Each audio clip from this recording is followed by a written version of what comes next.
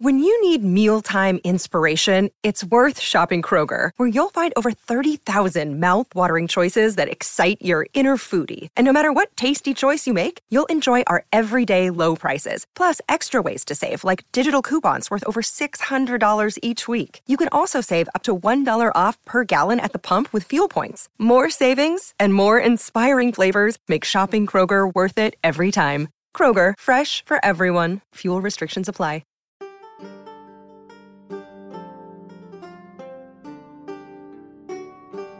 Welcome to the Tudors Dynasty podcast. I'm your host, Rebecca Larson, owner of TudorsDynasty.com, and welcome to the extended series on Queen Elizabeth on the show. As I've stated on Facebook, I've been having a difficult time finding redeeming qualities in adult Elizabeth, or Queen Elizabeth. The purpose of these episodes was not only to share with all of you, but to open my own eyes on the woman, the Queen, that I've had little interest in. My interest has always been with her father, Henry VIII. I've been more interested in Elizabeth's childhood than her reign, and that's mostly because of my fascination with Thomas Seymour. This series on her is a selfish one that will show me something about the adult Elizabeth that I was unaware of. Now, let's talk a bit about my podcast. If you're new to my show and found me on iTunes, you're missing out on a bunch of episodes that came before I integrated with iTunes. If you're interested in hearing all of them, you can go to Patreon, that's patreon.com/TudorsDynasty, and click on posts. I also have a link to them on TudorsDynasty.com in the menu. If you find me on iTunes, I'd love to see some more 5-star ratings and comments there. The more reviews, the higher I will be on recommendation lists for other Tudor lovers. My podcast originates on Patreon, and I do things a little different than most podcasters. My episodes tend to be 30 minutes or less, while most podcasters do an hour. If you're like me, you don't have time to listen to an hour podcast. It's because of this I've chosen to do a shorter one. However, when I do large topics like Queen Elizabeth, I end up having way more episodes than a standard podcaster would. I hope you don't mind. It also takes a really long time to research, write, record, and edit a 30-minute episode, and it gives me a whole new respect for those that do an hour-long one. Speaking of Patreon, I need to take a moment to thank my existing patrons. Without your support, I wouldn't be able to continue with these podcasts, so thank you from the bottom of my heart. It's not only my podcast that you support, but also my website, TudorsDynasty.com, which started in June of 2015 as Tudors Weekly. This was a paperly account where I was able to share all kinds of Tudor-related topics with those who found my page. A few months into it, I realized that I had ideas of my own for articles that I wished to write, but I never considered myself a writer. I really only knew that I loved the Tudor era. With the support and encouragement of my husband, he convinced me to start writing. He said, "The more you write, the better you'll get." I wasn't sure if he was right, and I was terrified for the reaction that I would get from social media, but I did it anyway. And I was pleasantly surprised by the response I received. At the beginning, there were no critics who picked apart my articles or scolded me for bad grammar. That didn't come until later when more people discovered my site. In 2016, I decided to switch from Tudors Weekly to Tudors Dynasty. I was posting articles way more than once a week, and using Dynasty seemed to convey more of what I was doing. It stuck, and now I'm known as such on Twitter, Instagram, Snapchat, and Facebook. But let's be honest, if you want to stay in contact with me and see more social media posts, it will be on Facebook. Lately on Facebook, I've decided to focus on one person each month. In November, I focused on Catherine Howard, and in December, I focused on Queen Elizabeth. This month, I've chosen Catherine of Aragon. When I focus on one person, that does not mean it's all you're going to find in my feed, but you'll find portraits, artifacts, articles, and podcasts on the subject. I've decided to start doing this as a way to build more awareness about some of these amazing women. In the following months, we'll be focusing on Mary Queen of Scots, Catherine Parr, and Lady Jane Grey. For those of you that support my podcast, please know that all the money received from patrons like you go right back into the show, the cost of running the website, and research materials, including subscriptions to hidden or hard-to-find documents. Believe it or not, I have a full-time day job, and this is something that I do in my ever-decreasing downtime. Creating a podcast can easily take 15 hours a week, something that my husband is not too keen about, but it's my passion and he supports me. You might not understand why I'm so obsessed with the Tudors, but he supports me nonetheless. If you'd like to become a patron of my podcast, you can go to Patreon, that's patreon.com, and click Become a Patron. For as little as $1 per month, you can support the show. Now I'd like to especially thank my current patrons: Jessica, Kim, Kathy, Katie, Rachel H., Diane, Joy, Lynn, James, Rachel D., Lacey, Angela, Azaria, Alithia, Anne, Maria, Cynthia, Lisa, Stacy, Nora, Wendy, Frankie, Raimi, Catherine, Carrie, Jen, Heather, Cheryl, Mary, Nicole, Tanya, Astra, and Melissa. Thank you all for supporting my show and all that I do. Before we get started with the show, I want to address what's going on with Facebook. Facebook is changing, and because of this change, you're going to start seeing less posts by me in your feed, if you see it at all. Facebook wants to control what you see. In my opinion, they don't want businesses to get by with free publicity or marketing. This will mean that in order for me to ensure you see my posts, I'll have to pay Facebook to boost it in order for you to see it in your feed. This is something that those in our community, like authors and other bloggers, cannot afford to do. The only way around this is to come to my page directly. So please don't forget about me and my page. Keep coming back and interacting. Also, if you love reading the articles from my website, you can subscribe by email to be notified whenever a new post goes up. I won't send you marketing or newsletters, only new articles. Thank you for your friendship and patronage, and I hope to see you soon. Now let's get on with the show. Sit back, relax, close your eyes, and prepare to be transported back in time to the life of Elizabeth Tudor, Queen of England. By mid-January 1559, Elizabeth had her household set. Rightfully so, she was officially crowned Queen of England. Her group of tightly knit ladies were referred to as, quote, the old flock of Hatfield. Among the ladies who served the Queen, there was a new regime in place. Instead of the Catholic ladies in Queen Mary's household like Wharton, Waldegrave, Cornwallis, Babington, Dormer, and Southwell, they were replaced by the Queen's cousins, the ladies Carey, Knowles, and Ashley, as well as the daughters and wives of those men who also served her, such as the ladies Cecil, Throckmorton, Warner, Cheek, and Banger.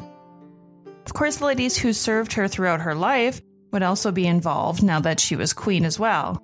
Kat Ashley and Blanche Parry, to name two. Blanche had been reported to have served Elizabeth from the time that she was in the cradle until she died in 1590. Kat Ashley was almost immediately appointed her chief gentlewoman of the Privy Chamber. This position was the most prestigious post in Elizabeth's household and gave her complete access to the Queen. Kat was nearly always by the Queen's side. Even at night, she was right there sleeping on a pallet bed in Elizabeth's bedchamber. Not only was she responsible for the care of the Queen, but she was also responsible for overseeing all the other ladies of the Privy Chamber. Blanche Parry was appointed second gentlewoman of the Privy Chamber and was also, due to her fondness for literature, the keeper of the Queen's books. There were two other ladies from Elizabeth's time at Hatfield that found a place in her household as queen. They were Lady Elizabeth Fiennes de Clinton, who was appointed gentlewoman of the Privy Chamber, and Elizabeth St. Lo, or Bess of Hardwicke. Hardwicke, at the age of 31, was one of the oldest members of the Queen's household. Lady Anne Russell was one of the youngest ladies to serve the Queen. She was merely 10 years old when she was appointed Maid of Honor. Elizabeth didn't only show favor to the women who had served her in the past, but also some of the women who had served her stepmother, Catherine Parr. Mrs. Eglionby was appointed Mother of the Maids, and Elizabeth Carew was also given a noteworthy position. Interestingly enough, if you were a woman and were not a member of the Queen's household, you were not welcome at courts. Male courtiers were discouraged from bringing their wives to court because this would ruin the image that Elizabeth wanted as the most attractive and desired woman at court. This would explain why Amy Robsart was not at court with her husband Robert Dudley. It wasn't only that the Queen was jealous of her relations with her favorite, she felt that way about all ladies, save the ones who were her servants. Elizabeth even decreased the number of women who normally served the Queen from 20 to only 11. There were now only 6 maids of honor, the lowest number of female attendants in nearly 40 years. I've had a few of you ask me on Facebook about the different positions that women held in the Queen's household and what they were responsible for. Here's a little idea. The ladies of the Privy Chamber attended the Queen's daily needs such as washing, dressing, and serving at the table. The Queen's chamberers would perform more menial tasks such as arranging, bedding, and cleaning the Queen's private chambers. If you were a maid of honor to the Queen, this meant that you were unmarried and attended the Queen in public and would carry her long train.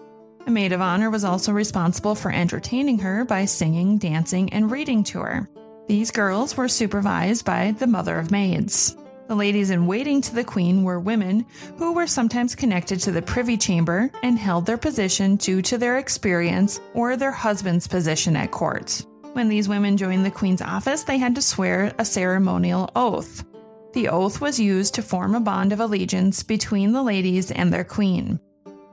Queen Elizabeth was very concerned about matters of personal cleanliness by the standards of the day. She was known to take regular baths in a tub that was specially made for her.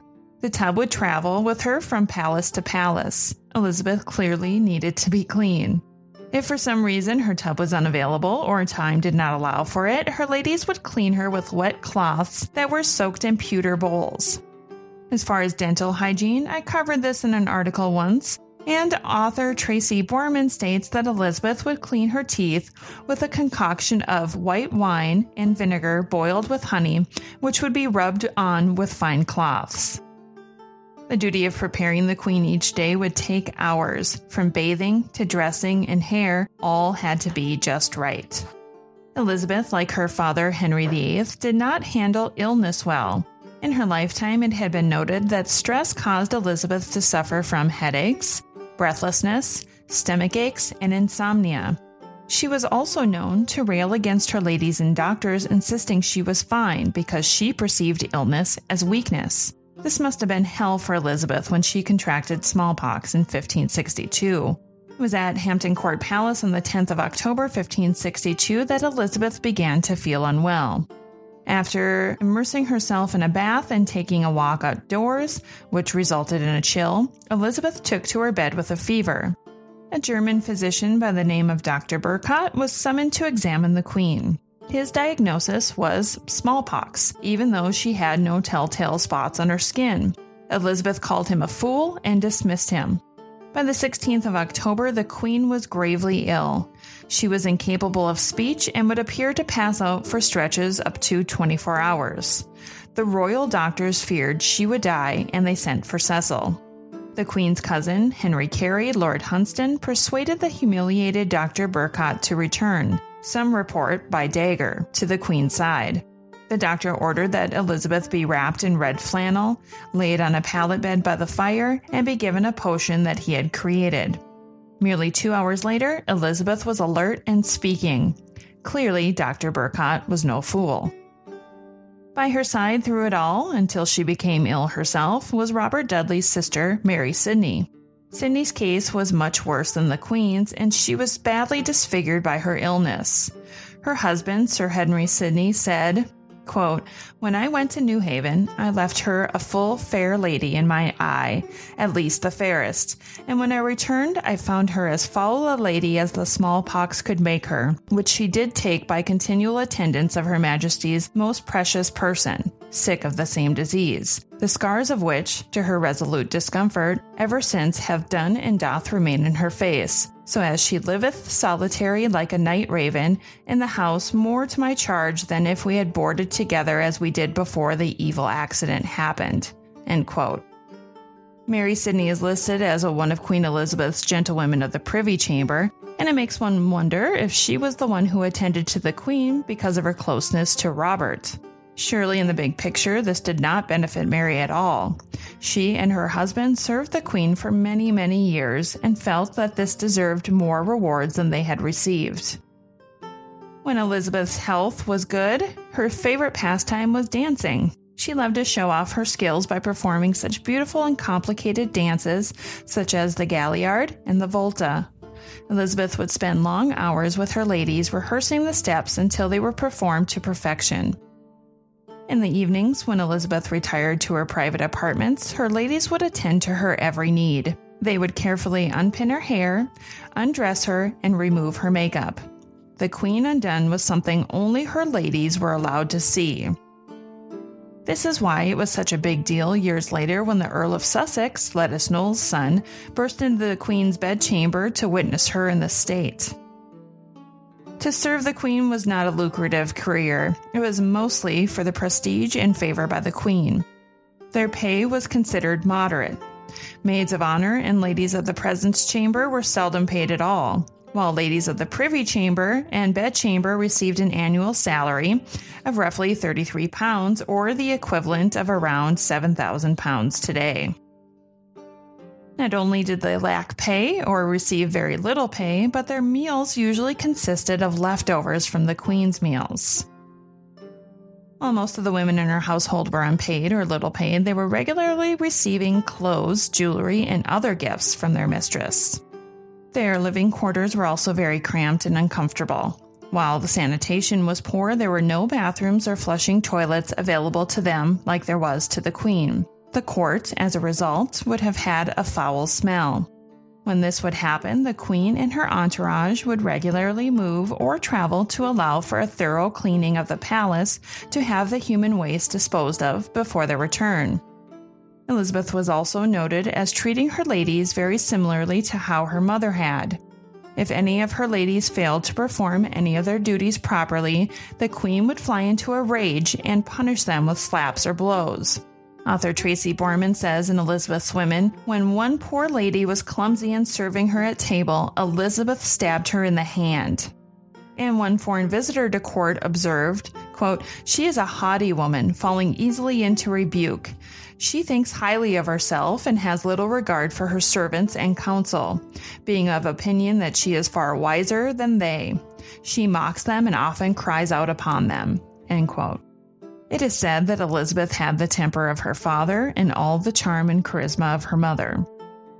The downside of being a close servant to the Queen was that she controlled your fate. I've discussed this several times, that I find it completely selfish and unnecessary for Elizabeth to hate when her ladies married. One of the ladies who served Elizabeth learned the hard way not to cross the Queen. Her name was Elizabeth Throckmorton. In 1584, at the age of 19, Elizabeth, or Bess Throckmorton, went to court and became a lady-in-waiting to Queen Elizabeth. Eventually, she became Gentlewoman of the Privy Chamber. She was responsible for dressing the Queen, a very intimate job indeed. Bess and her younger brother Arthur were both courtiers during the reign of Queen Elizabeth. Bess had been described by her contemporaries as intelligent, forthright, passionate, and courageous. After 6 years at court, at roughly 25 years old, the still single Bess met Walter Raleigh, who was quickly becoming one of the Queen's favorites. As a lady to the Queen, it was necessary for Bess to get permission to be courted.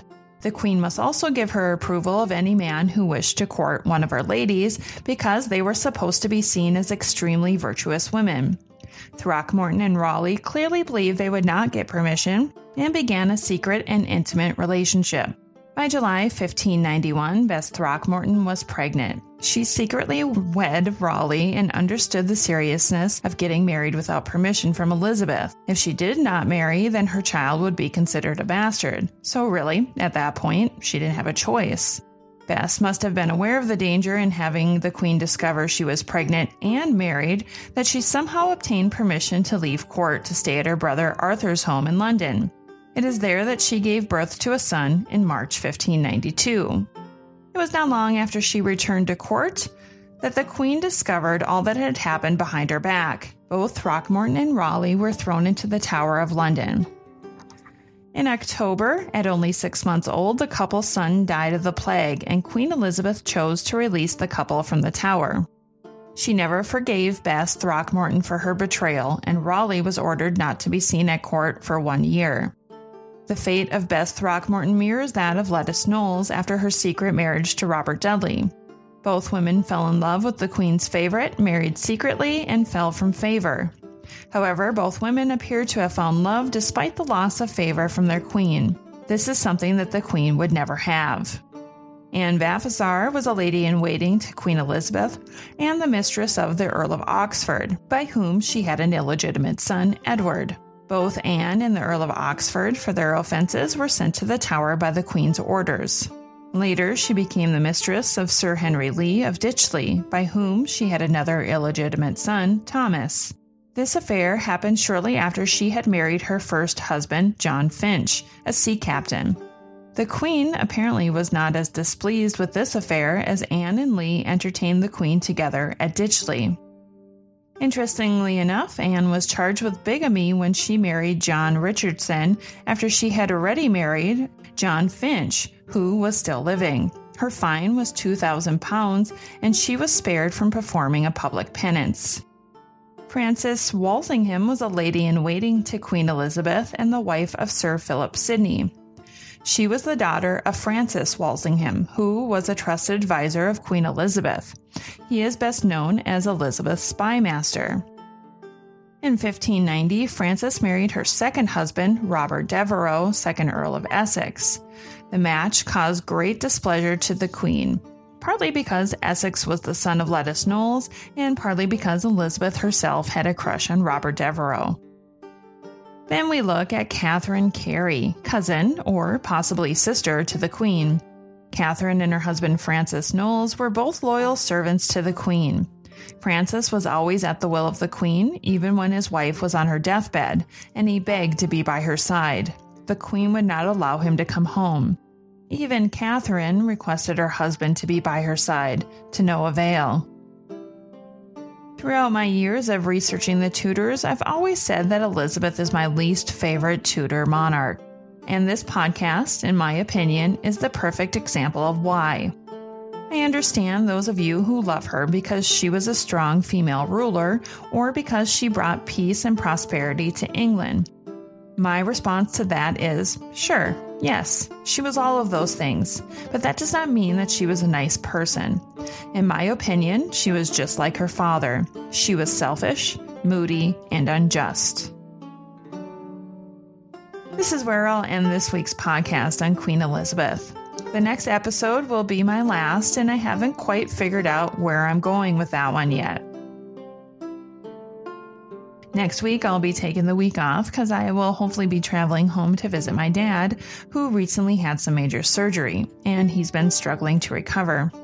I've been a little distracted lately because of this and just hope he gets better soon. Thank you so much for joining me today. Until next time.